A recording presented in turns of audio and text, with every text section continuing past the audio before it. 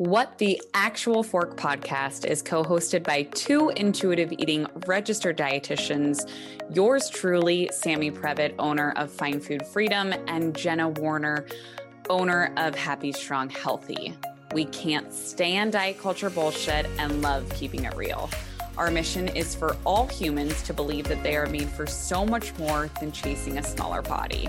We are also here to share with you that food can be fun and pleasurable again. Although we are medical professionals, we are human too.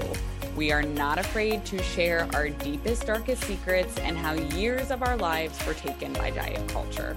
We started this podcast so no human has to feel alone in their journey towards food freedom.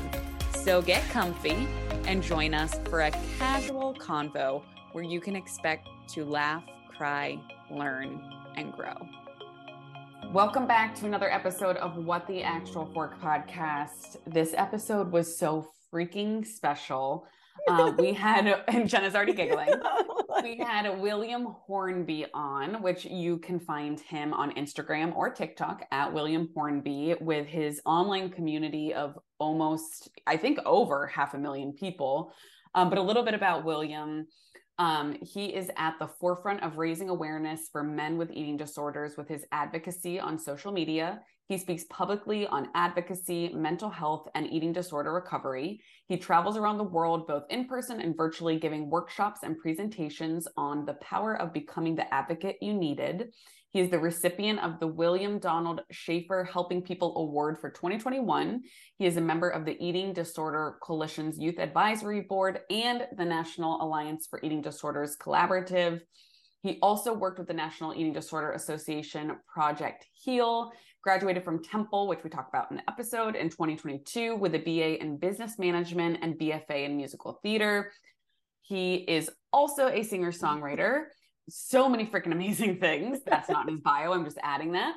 But with music about recovery, which we talk about, and mental health, which he just released his single Clay, which also has a music video, amazing, which is a body neutral anthem. And just a fun fact as well, he is an exceptional pumpkin carver and theater performer as well. And he is also incredibly good and just taught us so much today about boundaries with your mental health in the social media space. And like Sammy was literally talking before, and I was like, shut up and press record. Stop talking. I was like, stop, hold that thought, because that's when you and I are always the best, is when we're just talking. And we were chatting before we started this intro. We do these intros after we record our episodes, and he brought to light just so many things that I think creators, which is a newer term, right? It's now a career. Creators struggle with things that are unexpected. And whereas Sam and I are dietitians and we work with clients and we have careers outside of the creator space, being that social media has become a huge part of, and I can only speak for myself, but the marketing for my business, there's a lot of these pressures and lack of boundaries that I have found that I'm personally struggling with a lot right now. And he just had so many amazing tips and tricks with that I'm going to implement to help me just be better at it. Because what I was going to say when you were talking before is like, my son is almost 2 and he's now at the age where he gets angry and he gets visibly frustrated and is showing his big emotions when my phone is in front of my face. And that's very real. And Absolutely. It's, when I'm spending time in the same space as him, but not with him. And listen, I am halfway a stay-at-home mom. I'm with him a lot. And sometimes I need to be working or checking in on something when I'm in his presence. But I really do try and not do that all the time. However, he's now seeing that this thing that's in front of my face means I'm not paying attention to him. Mm-hmm. And that's been really hard for me. And I know that that's just going to continue. And at some point it could become problematic, and I'm aware enough to not allow it to be. But some of the tips, and I'm not going to tell you what they were because I want you to listen to this episode, that could be really helpful for me and something that could really change my life and Noah's as well. And my relationship with my husband, Oh, because phones are 100%. distracting. I was thinking about that the whole time. I mean, I know Sienna, my daughter, is still young, but even what you're saying, like she's even just at 5 months, like when you're not paying attention to her, she'll show frustration, obviously not talking, but in different ways. But what you just said made me think of too, like we are registered dietitians, right? We have these businesses outside of our podcast, outside of social media, where we're seeing clients and we do coaching, all of these things. And social media to us from a business perspective is pretty new. Like I'm saying, like with like 10 years ago, we weren't doing this. No. And so I think it's something that was very unexpected for both of us.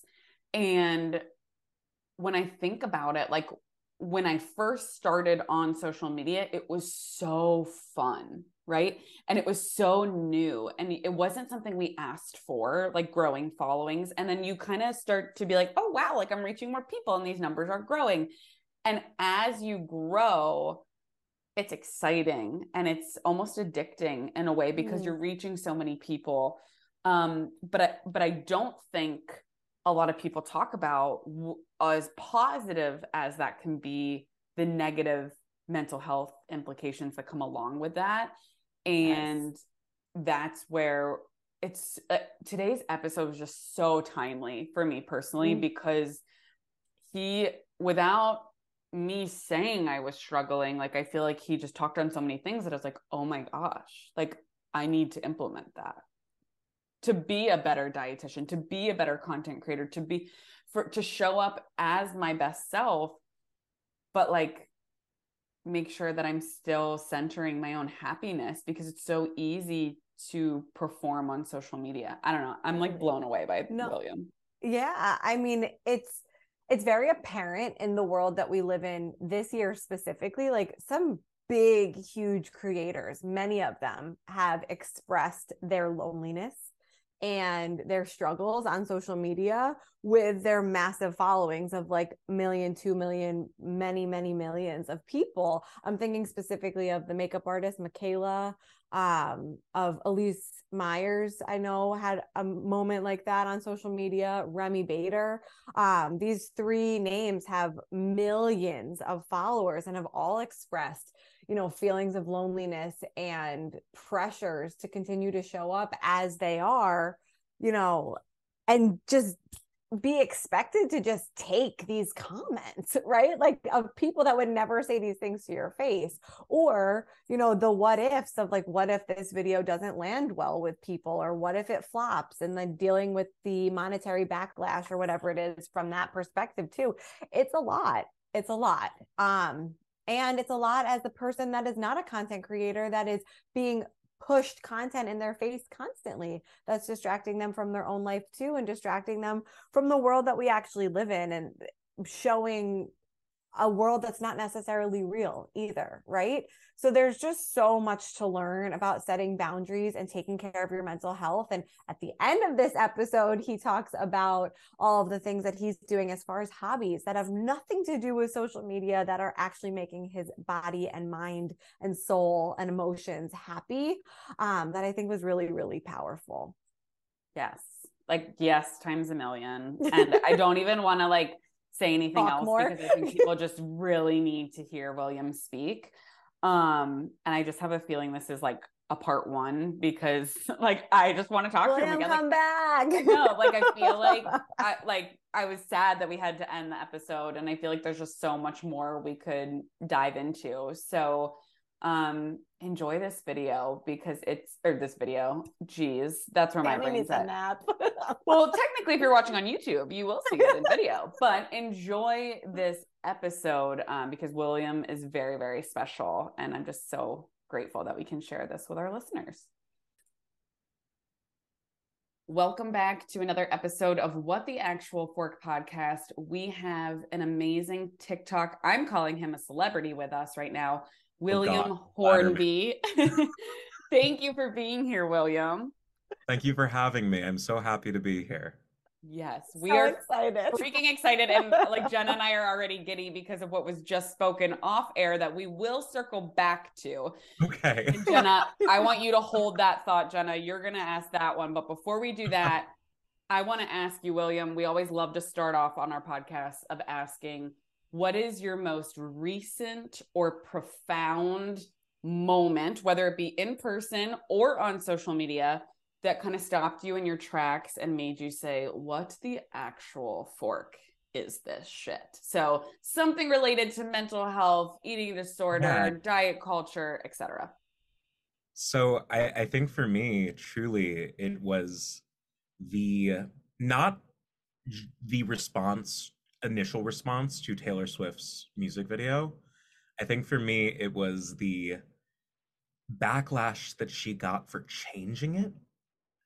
Like that was really abysmal to me.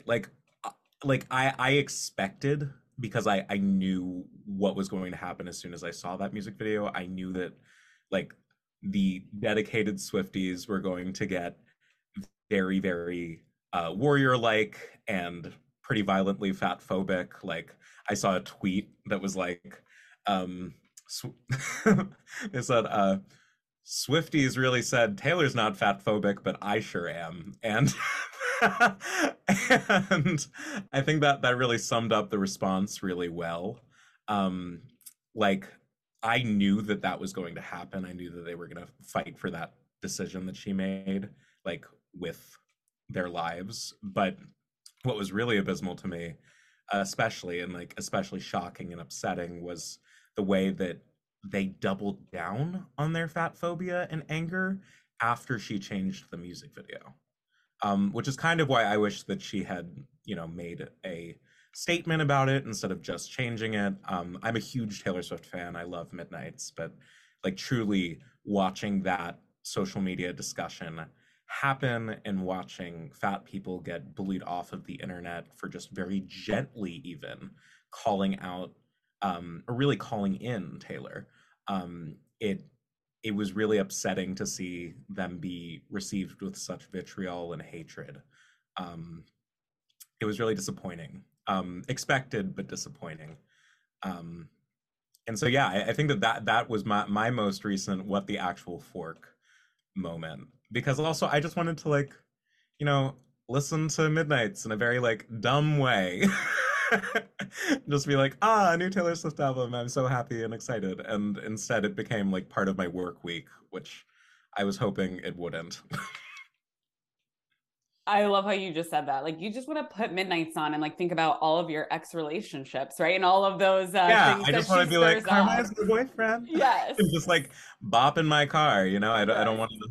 I don't have to think about her stepping onto a scale that is implying really, really, unexamined fat phobia. Well, I'm so happy that you brought this up because we pulled that video as something we wanted to talk about on today's episode. And I think for a couple different reasons. And let me circle back just in case. I feel like all of our listeners would know what we're talking about, but just in case they don't, what William is referring to is Taylor Swift stepping onto a scale and seeing the word fat on the scale in her Anti-Hero music video, which has now been changed. But like you said, there was no statement released. They just took it out and kind of took out that view of the scale. And it's just Taylor looking at herself, kind of looking down on her when she's stepping on the scale. Sure, which is, better, but, not perfect. But, it's better. Mm-hmm. Yeah. Yes. And so if you don't mind, you don't have to verbatim say what you said in the video, but I love something about your content that I think is so amazing and addicting is I love how you, not in every video that you do, but you play two characters and you play the different points of view and you have a discussion with yourself, which is very hard to do. That's that theater school training. Yes. Okay. So that's where the theater in you comes out. But so we can make this a twofold question of how did you get your inspiration?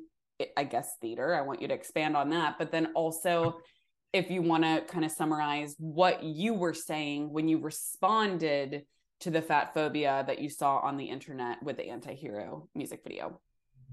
Yeah, so well, first of all, thank you for noticing that I developed these characters. I think that it's a really fun way to educate, and it's it makes my video production a lot more fun for me. Um, but also, essentially what I was saying in that video was like, don't double down on your fat phobia because Taylor Swift like heard criticism and like took it not with a grain of salt, you know?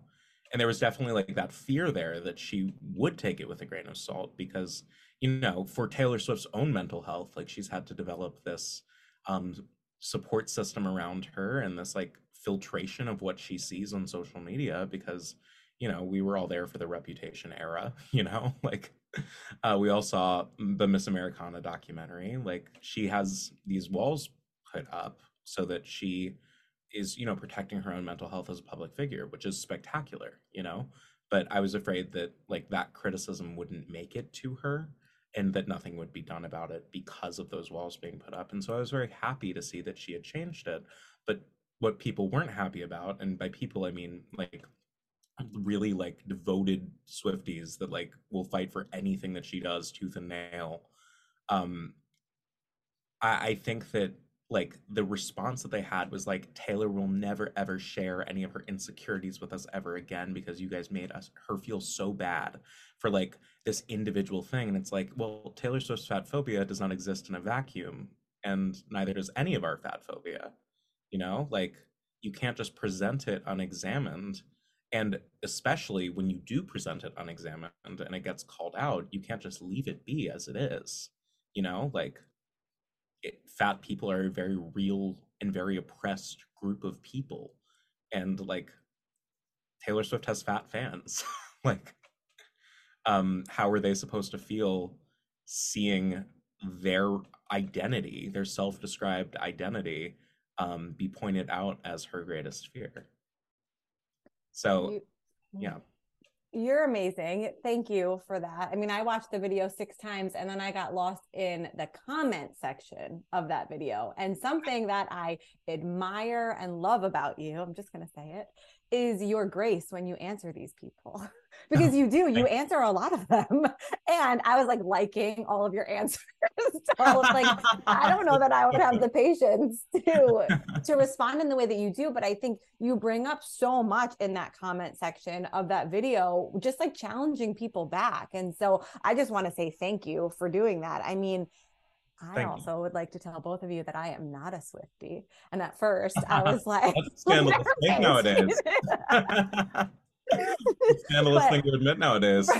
Right. I know people are going to unfollow us or me, but I think that I mean, at first I wasn't one of the first to know that this was happening. And when I started diving deep into it, there was a lot more surrounding this beyond fat phobia too. I mean, there were a lot of racist pieces to it too. I saw a lot of videos along that, and it was very, very shocking to see people in your comment section really just pulling it all out. Absolutely. No, and it's shocking the extent to which stan culture does not leave any room for nuance. And it's really upsetting that people can be so attached to their parasocial relationship with someone that they don't leave any room for human error in that person that they stan, Such a great point. And I feel like I think you had said this previously about how it's a shame that there was no statement that was put out because we are all humans. We are all fat phobic to a fault because we are raised in this society. And so you have to actively unlearn it and actively. Just like we are all racist, just like we are all sexist. We are taught these things. Yes. We as our intersecting identities give us privilege due to these systems, we hold on to that privilege. We hold on to our proximity to those highest identities, and we don't want them taken away fundamentally because our lives are, at least in our experiential realm bettered by it, even though the actual fact of it is, no one is liberated if everyone isn't liberated. Oh, I could listen to you speak forever. I know Jenna feels the same. You're just very Yes. eloquent with how you talk about this, and it makes so Well, much sense. I've learned a lot from Mhm. some really incredible people: Caleb Luna, Deshaun Harrison, Sonia Renee Taylor, tons of just really, really incredible people. Aubrey Gordon, just great educators that have had a tremendous impact on the way I see these issues. And so I really can't take credit for the takes I have on these things. Like, they have been taught to me, and I would absolutely be remiss if I did not acknowledge that, like, that education comes from those incredible educators. And to your listeners, if you don't know their work and you don't follow those people, you absolutely should. You should go pay them. You should go buy their work. They're incredible educators. They're incredible people that you guys should invite onto your podcast if you have the chance. And that platform them in any way that you can, because they're all really incredible, and I've learned so much from them. Thank you Thank for you. sharing all of that. I was just gonna say, just thank you for sharing. And if only the whole world / your comment section could have the curiosity that you do, the world would be a completely different place. Yeah, I think that one of the most important parts about advocacy and about being an empathetic person in general is just that, like, you have to approach things knowing that you don't know everything, and always being willing to learn and listen.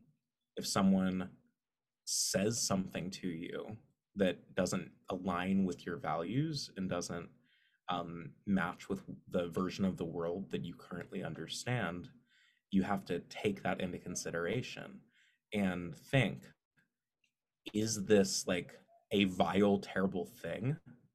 Or is this a perspective um I'm not aware of yet?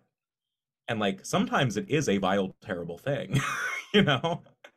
Like, people defending oppression in any form, like, that's a vile, terrible thing. They might not realize it's a vile, terrible thing. And like, if you have it within you to, especially if that is like not an oppressed group that you are a part of, but you're aware of that group's oppression, like, you absolutely should stick up for them. I would never suggest that, like, an oppressed person has a responsibility to defend their own humanity, especially uncompensated. But like, I would say that, like, you know, um, if someone is saying a vile, terrible thing and they don't know it, educate them. If they're saying a vile, terrible thing and they know it, maybe don't associate with that person anymore. And if you think it might be a vile, terrible thing, but you learn new information and it's not, take that in and give each thing the opportunity to, like, really assess, is this a vile, terrible thing? Or is this something I'm just not aware of? So besides being so well spoken and so well versed on all of these incredible topics, before we dive into anything else, can you please tell our listeners who William Hornby is? And a little bit more Oh about God, where do I yourself begin? besides the Swiftie part of you and the theater, or expand on both. But we would love to just know more about you and your story, whatever you'd be willing to share. Absolutely. So I grew up in rural Maryland, and I moved to Baltimore at 13 years old with my dad. My parents are incredible people, who supported my pursuit of the arts very deeply, and I'm very, like, privileged in that way. They really made it possible for me to go to this non-districted high school called Baltimore School for the Arts, which I owe my life to. That school changed my life completely, and I would not be the person I am today if I had not gone there. I was a classical voice major there. I studied opera with a member of the Washington National Opera, and we had an incredible time together at that school. I'm living with someone I was best friends with in high school. A lot of my best friends in the world are from that high school because it was just such a special, wonderful place. Whenever I can, as an artist, I try to hire people from my high school because they're just incredible people. And I have so much like respect and love for that community. But then I went to Temple University and I got a BBA in business management and a BFA in musical theater. I initially went in as strictly a musical theater student, and then I really missed doing math. So I was like, I will add in a business degree, and no one had ever done that with the BFA at Temple before, so I had to fight for it. But I did 5 years of undergrad, and um, I took like 22 credits a semester essentially, and I got both degrees. And it was rough, but I'm glad that I did it. And I met some of my best friends in college as well. I love them very much. Most of them are in Philly. Um, and I visit Philly often because it's right next door to where I currently live, which is New York. And I wanted to be a professional actor for a really long time. I think part of me still does, and that's something I weigh. And I am also a singer-songwriter, and I'm very proud of the work that I put out for that. I have a song called Clay. It was my debut single, and Clay is about living with body dysmorphia and handling it in a very body neutral way. I'm very proud of the music video I made for Clay. I'm very proud of the song itself.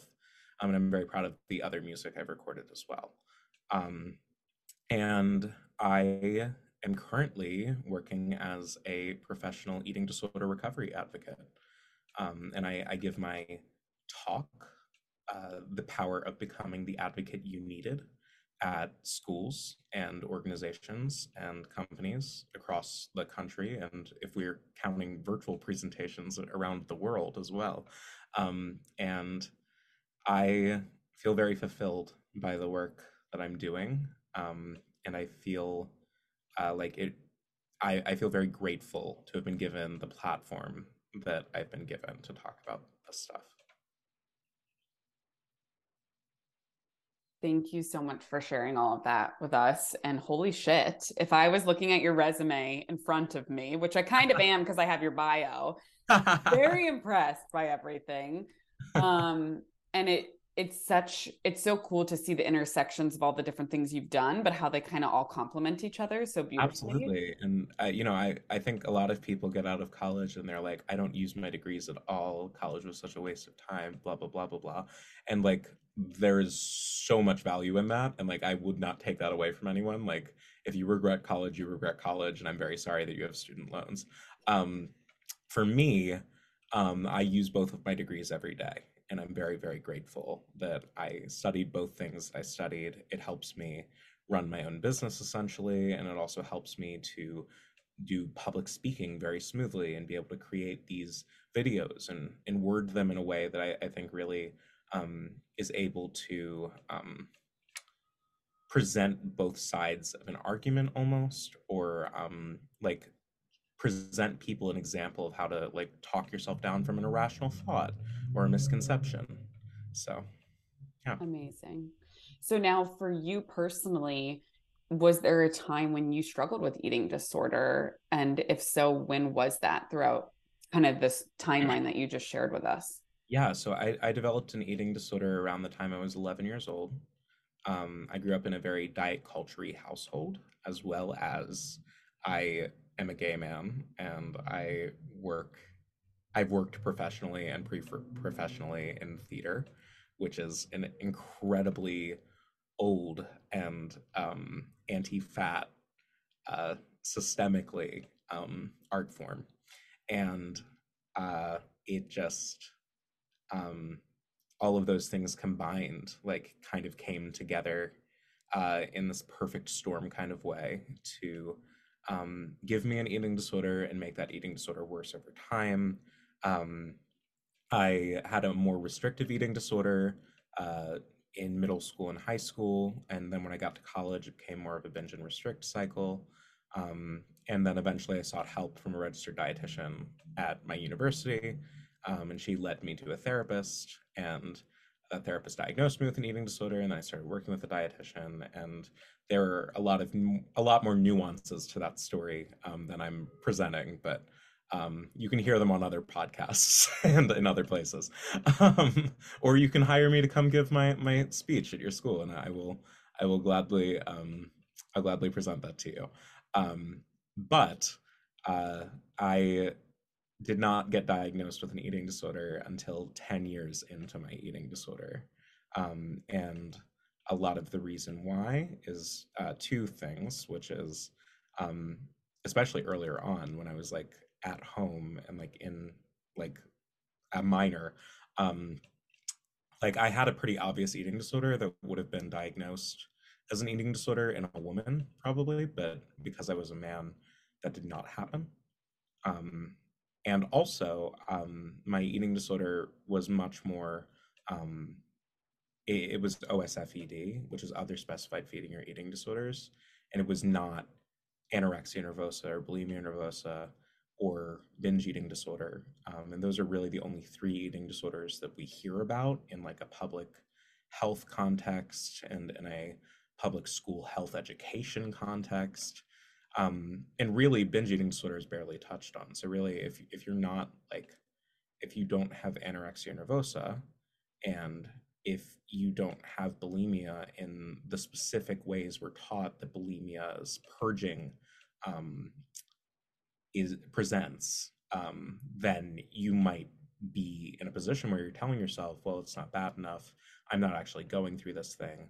And especially for me, as someone who mainly had friends who were girls in middle school and high school, um, I very much feminized the idea of eating disorders, like I think most people do, because our society tells us that eating disorders are something that only happen to women, as well as most of them had anorexia nervosa or bulimia nervosa. And so I was comparing my experience to theirs and was thinking, well, I'm not going through what they're going through. What they're going through is more extreme. It has more physical consequences, and therefore I don't deserve to ask for help. And like I would be wasting resources to ask for help, which, obviously I no longer believe that and actively advocate against that belief. But that was the belief I held at the time. Thank you And so much. now I've been in recovery for a while, and I'm doing really well. Oh, sorry to have interrupted there. Thank you No, so don't much worry. for sharing I paused. that. Thank you so much for sharing that.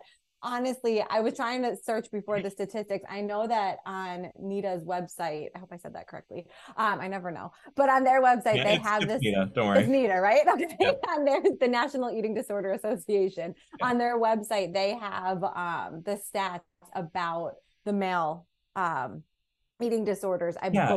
believe. Yeah, well, in the stat, the most recent and probably most viable stat that the Veritas Collaborative has presented is around 20 to 45% of all people with eating disorders are men, and coupled with the fact that less than 1% of all eating disorder research has been conducted on men, that's a really abysmal statistic.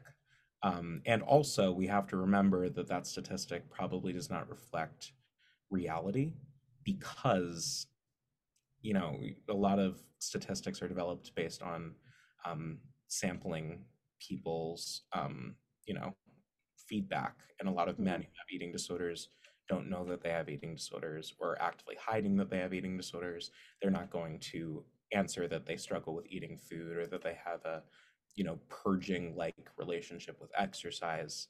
They're not going to admit to that in a study. So that statistic is definitely not necessarily true. And also that is a wide range, 20 to 45%. Like that's really like ballpark, we don't really know. And but we do know, what we do know is that a lot of men have eating disorders and a lot of men have no outlet for care and no um, resources that provide them education for what to look for within themselves as to whether they might be struggling with eating. And I feel like, especially for men, a lot of these behaviors are so normalized. Like there's an eating disorder classification. And again, I need to brush up on my verbiage of it, but I believe it's muscle dysmorphia. Have you Yeah, seen that? there's a A new there's a kind of colloquial diagnosis, if you will, that is not in the DSM-5, Right. bigorexia. Oh, okay. Bigorexia is like kind of this idea of like really, really gaining a lot of muscular weight in particular, um, and trying to have a very low body fat percentage, um, and that, I mean, often is very deadly for men, in particular, but really it is kind of just male anorexia to some extent. Um, it's not an official diagnosis because a lot of these, well, for one thing, the DSM-5 hasn't been updated since I think 2013, but also it's very, diagnoses are mainly for insurance purposes, and like they are really not as one size fits all as we like to present them as. They're also not nearly as nuanced as we present them as, and so a lot of people are living within more of a gray area, and like they might check off 7 out of 10 of the symptoms of anorexia and go, well, I don't check off 10 out of 10, so I don't have it, or I'm not struggling. um, and a lot of people, will point to the DSM-5 and be like, well, if it's not in the DSM-5, then like then like it's not a real thing. And it's kind of like, well, it's outdated.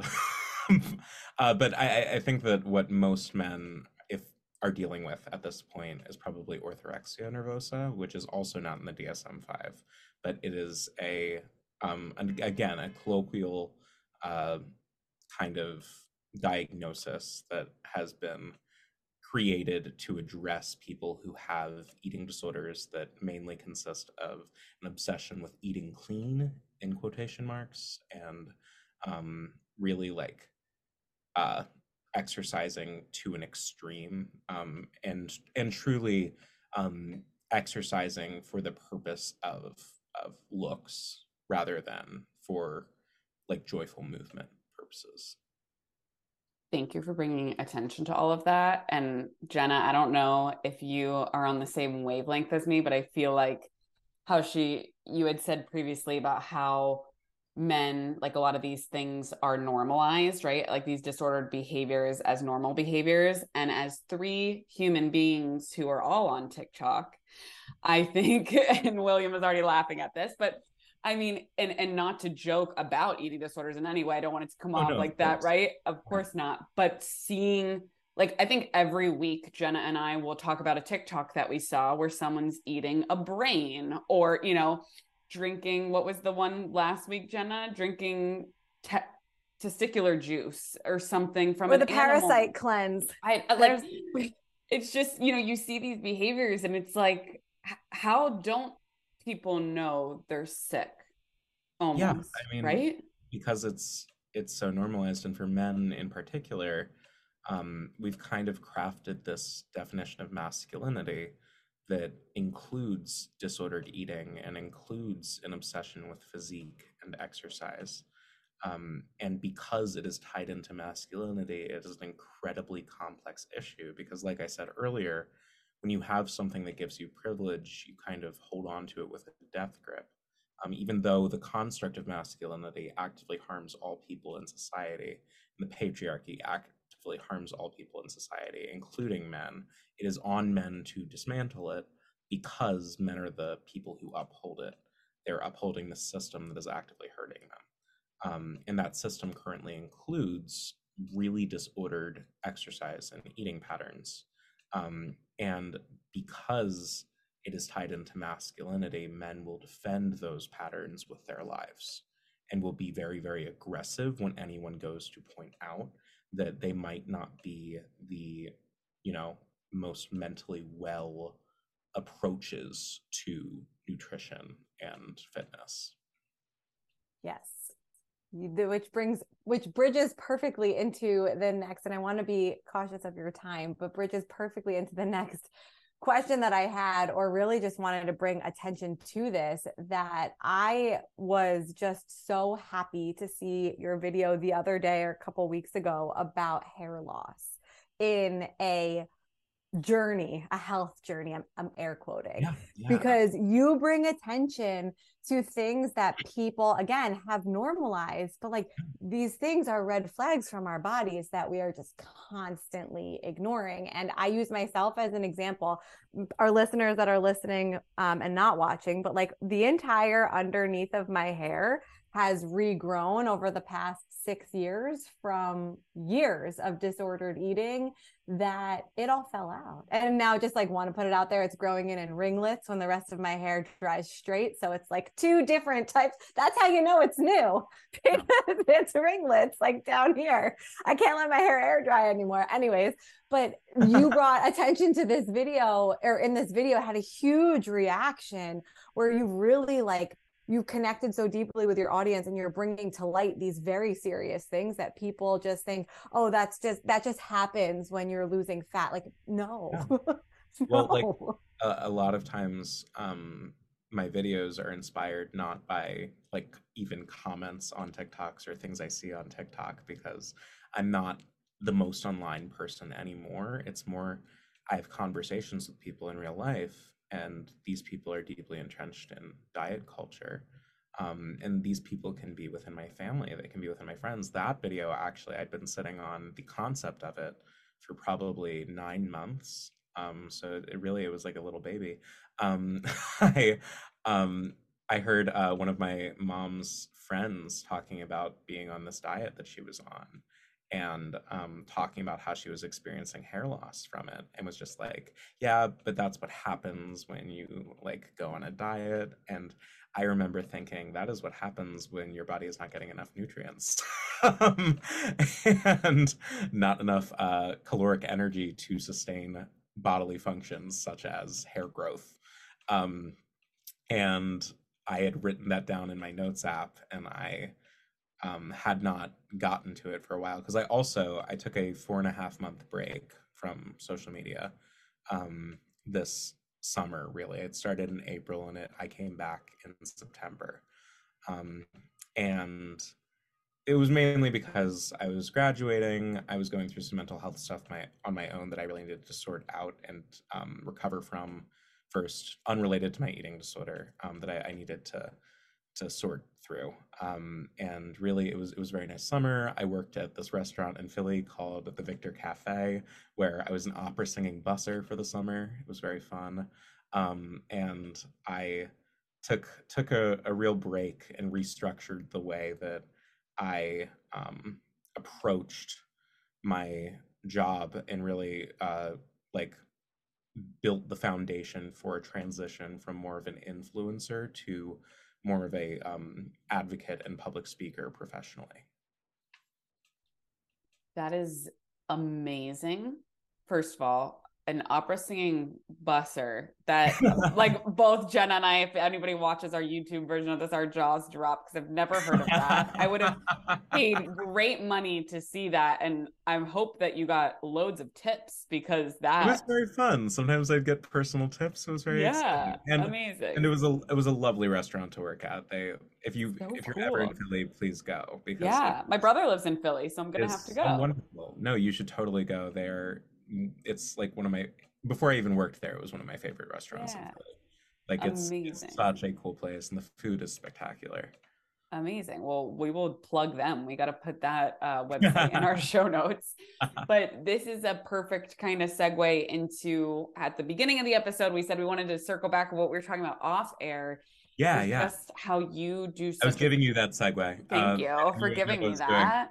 Well, because you had said a little bit earlier about how like I'm not online the most, and then you led into your kind of 4-month sabbatical away from social.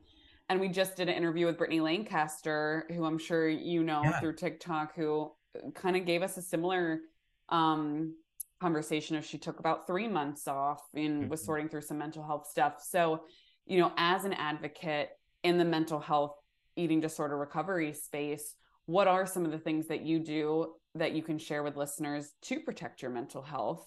And of course, you have to plug what you told us off air, because it blew our minds, and I'm about to go to Apple after this and invest.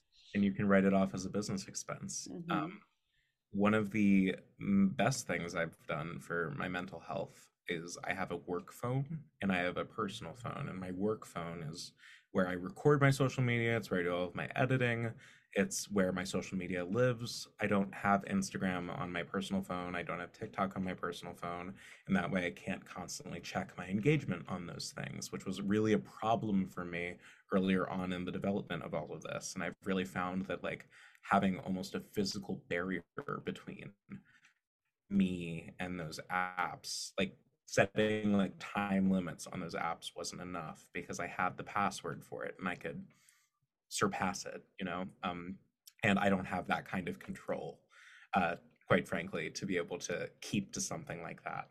And I think that that's every one of us. We're like little monkeys attracted to shiny little things, and we want we want to see the social engagement that we're getting, and I truly don't believe we were ever meant to be connected to this many people. And it's it's a very nice barrier that I have set up. It's not something I would necessarily recommend for like any average person or average listener necessarily. It's a pretty inaccessible and privileged thing to have. I've obviously made money through my business of talking about these things that allowed me to purchase an extra phone for this. And so that is not a blanket recommendation necessarily, but it is definitely like if you are in the creating space and you are making money as a creator and you have a following that engages with you to an extent that you tend to have trouble getting off of your phone because you feel this constant pressure to be engaging with your audience, it's really helpful to, get a work phone, keep it in your office or in a particular space. Don't bring it into your bedroom. If you have that extra phone, leaving it in a certain place and setting hours for it, where you're like, I will only look at my phone from 10 a.m. to 5 p.m. Those are the only times I will allow myself to look at TikTok, look at Instagram. And you can, of course, make exceptions based on like what your life is looking like, like a gentle approach, if you will, to addressing social media addiction. But like, I have a futon in my office. I lay down on my futon, and that's where I do my scrolling through social media occasionally. And I have a private Twitter on my phone that is only me, and that's where I retweet things, and it's looking like I retweet things solely for me, just to like know what's going on in the world. But it's looking like Twitter might not be a thing soon, so we'll find out about that. I'm terrified of being on Twitter like as a like public figure, because that seems scary. Twitter is a scary place to me. In the same way that TikTok is scary for some people and Instagram is scary for some people. But I think that having no personal social media really has been a very impactful and good thing for me. I don't really see what my friends post on social media. I don't really feel any pressure to show off for my friends or like show any parts of my life to the general public. A lot of my social media presence is purely professional. And because of that, I really get to live this separate life offline that is very fun and exciting and fulfilling.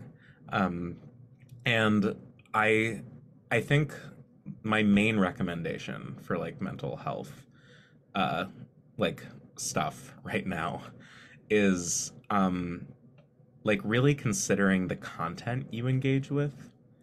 And that's not just like putting up barriers in terms of like if you follow a friend even like on Instagram that is like posting harmful stuff, like maybe there's a close friend or family member that you don't want them to see that they were unfollowed on Instagram by you, but they're posting about their like quote unquote weight loss journey.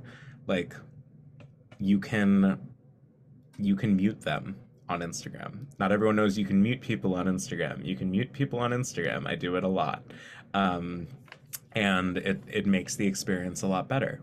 If you see harmful things on TikTok, not only can you report them, but you can also, block that person. If you are not a social figure on TikTok, they're never going to know that you blocked them. and it's going to be fine.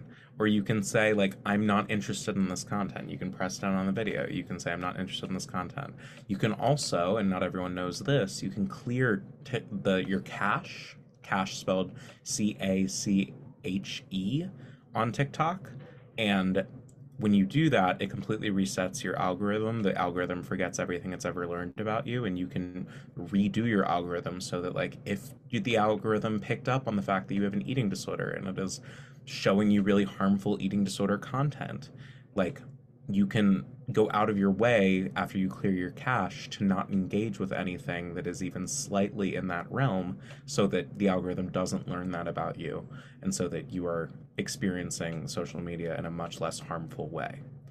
And it's also really important to remember that, you know, what people show on social media is a very curated version of their lives. But my biggest tip for what's helped me lately is I've started watching, like, TV again, and I've started, like, watching movies again, and I've read 32 books since April, and it has been lovely.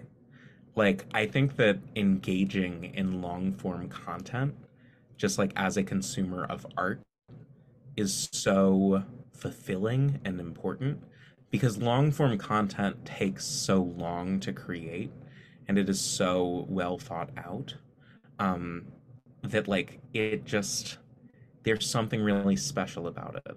Like, reading a book for a long time, and, like, watching a movie, and maybe even binging a Netflix series. Like, that used to be something that was, like, frowned upon in, like, kids these days, right? But, like, I think that, like, watching TV is almost the new reading. Like, people engage in short form content to the extent that, like, if you asked me to summarize every TikTok I saw in a day back in, like, May 2020, like, I simply could not tell you. And, like, it kind of leads to this mindless consumption of media that is not something that I would say is, like, morally wrong. And I'm not presenting myself as, like, being on the moral high ground for engaging with long form content. There is absolutely a place for mindlessly scrolling. And I think that a lot of times it is a nice remedy or a nice activity to engage in when you're feeling incredibly burnt out. It can be just, like, a really good like, way to rest for people. But also, I think there's so much value in long form content, and it's really worth engaging with. And it's really worth supporting artists who are making it. And, you know, as you feel comfortable re-entering society, depending on, you know, the extent to which you are immunocompromised, I think really going out and seeing art, like live performance, is really wonderful, to the extent that you feel safe doing that. But I just need to know before we wrap up here, what are you binging right now? What show? Anything good? I need to know. What am I binging right now? Every few weeks, I rewatch Heartstopper season 1 on Netflix, which is about two little gay boys in love, and it's very sweet, and it is one of the most heartwarming and incredible things I have ever seen, and I love it so much. I am also right now watching Love is Blind, which is definitely a more mindless consumption thing for me. It's not a, like, I'm super invested in this really well-crafted long-form content thing.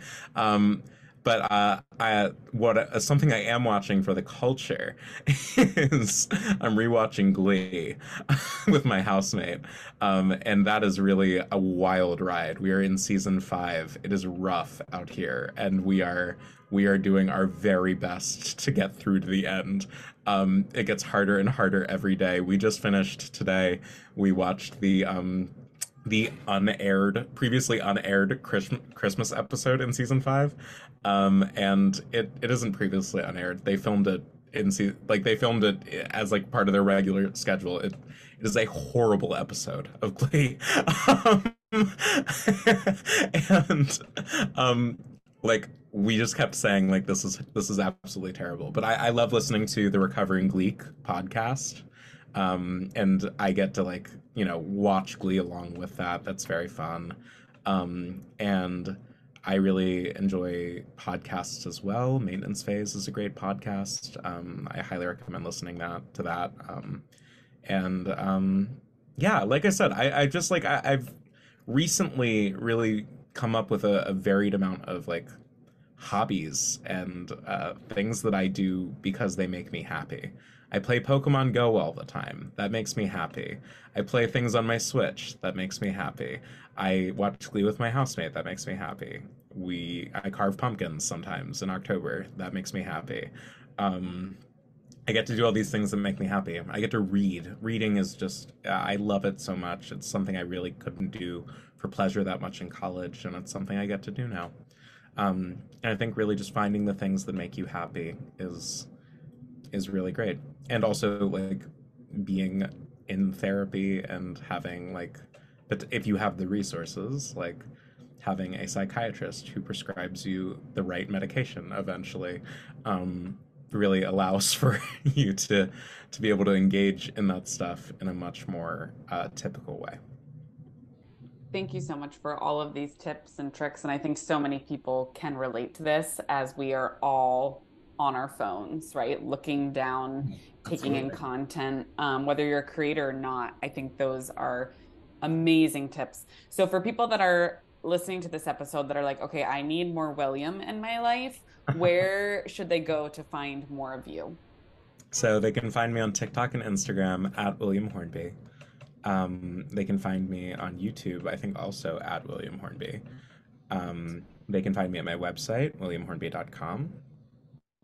And they can email me at williamdavidhornby@gmail.com if they have any more long-form questions that they'd like to inquire about. Oh God, sorry, those reminders are so loud. That was actually like the perfect noise. It's like, if you want to email me, and then it was like, ding. So we're gonna end right on that note. And William, just thank you for being here and sharing your light with the world. We need more Williams in this world. Oh, I appreciate it. Guys, thank you so much for listening to another episode of What the Actual Fork Pod. We know there are a lot of pods out there, and we are so grateful that you are here listening with us. If you enjoyed this episode, please be sure to subscribe, like, share with all your friends and faves, and follow along with us on social at What the Actual Fork Pod. We promise to continue to bring you the hottest topics, greatest guests, and the most fun you can possibly have while fighting diet culture bullshit. We love you, we appreciate you, and we will see you next week for a lot more fun.